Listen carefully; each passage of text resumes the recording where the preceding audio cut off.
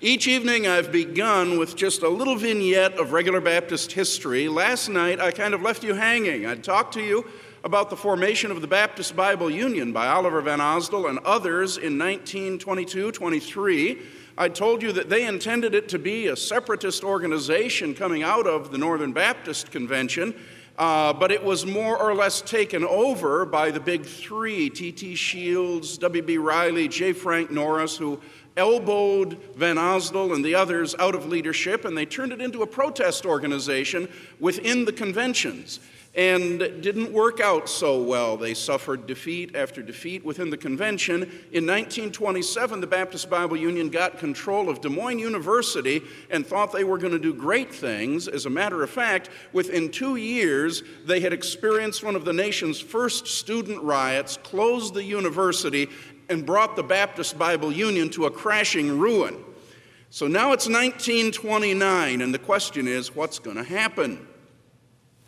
You remember Oliver W. Van Osdol, pastor of Wealthy Street Baptist Church in Grand Rapids, Michigan? He'd never gone away. They'd pushed him into the background, but he didn't mind that. He was the kind of person who didn't need the public eye. He didn't live for the limelight. He lived to get things done.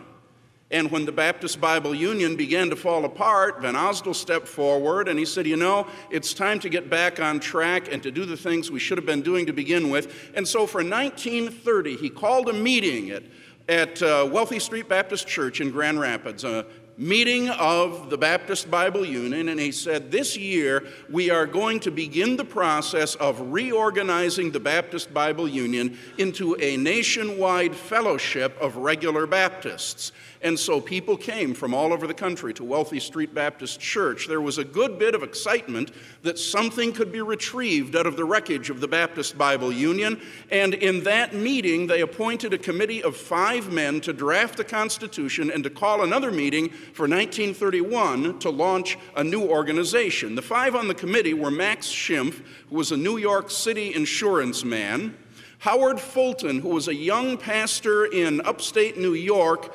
who during the time that all this was happening actually left New York and moved to Chicago to accept a pastorate in Chicago. Robert T. Ketchum, who was pastoring in Gary, Indiana. T.T. Shields, pastor of Jarvis Street Baptist Church in Toronto, Canada. And Earl G. Griffith, who at the time was in, I don't remember if it was New York or Pennsylvania. He eventually ended up down at Piedmont Bible College and became one of the key players at Piedmont for many, many years. This committee of 5 was given the obligation to draft a constitution and call a meeting for 1931. Well, late 1930 came and went, early 1931 came and went, May of 1931 came and went, and no meeting had been called. And so Van Osdol began to send out inquiries to these men. He began to ask them, what's happened? Schimpf responded by saying, I'm only an insurance guy. What do you expect from me? Ketchum responded by saying, truth is, you called for a national fellowship of regular Baptists. I'm not at all sure I believe in national fellowships anymore. I'd just as soon let it rest. T.T. Shields said, well, you're talking about a national fellowship, but I'm not even in your nation. I don't think I ought to be involved. Griffith said, I'm involved in too many other things. And Fulton said, I'm just the young guy on this committee. What am I supposed to accomplish? I'm the kid here.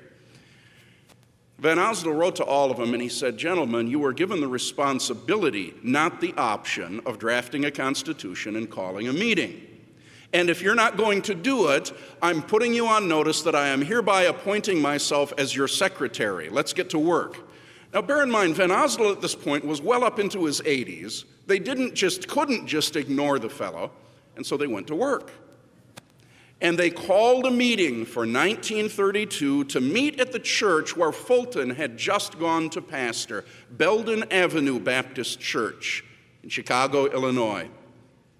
And in 1932, the messengers came and the committee still hadn't drafted a constitution, but they decided whether we've got a constitution or not, we have got to make this thing happen. And so the messengers who were gathered there voted to turn what was left of the Baptist Bible Union into a new organization to be known as the General Association of Regular Baptist Churches. That's where it happened. That's how it happened. Now, there's one more bit of the story that you really ought to know, because things still weren't very organized, and they didn't get very organized until 1934. But we're going to leave that story for tomorrow night, if a few of you should decide to come back.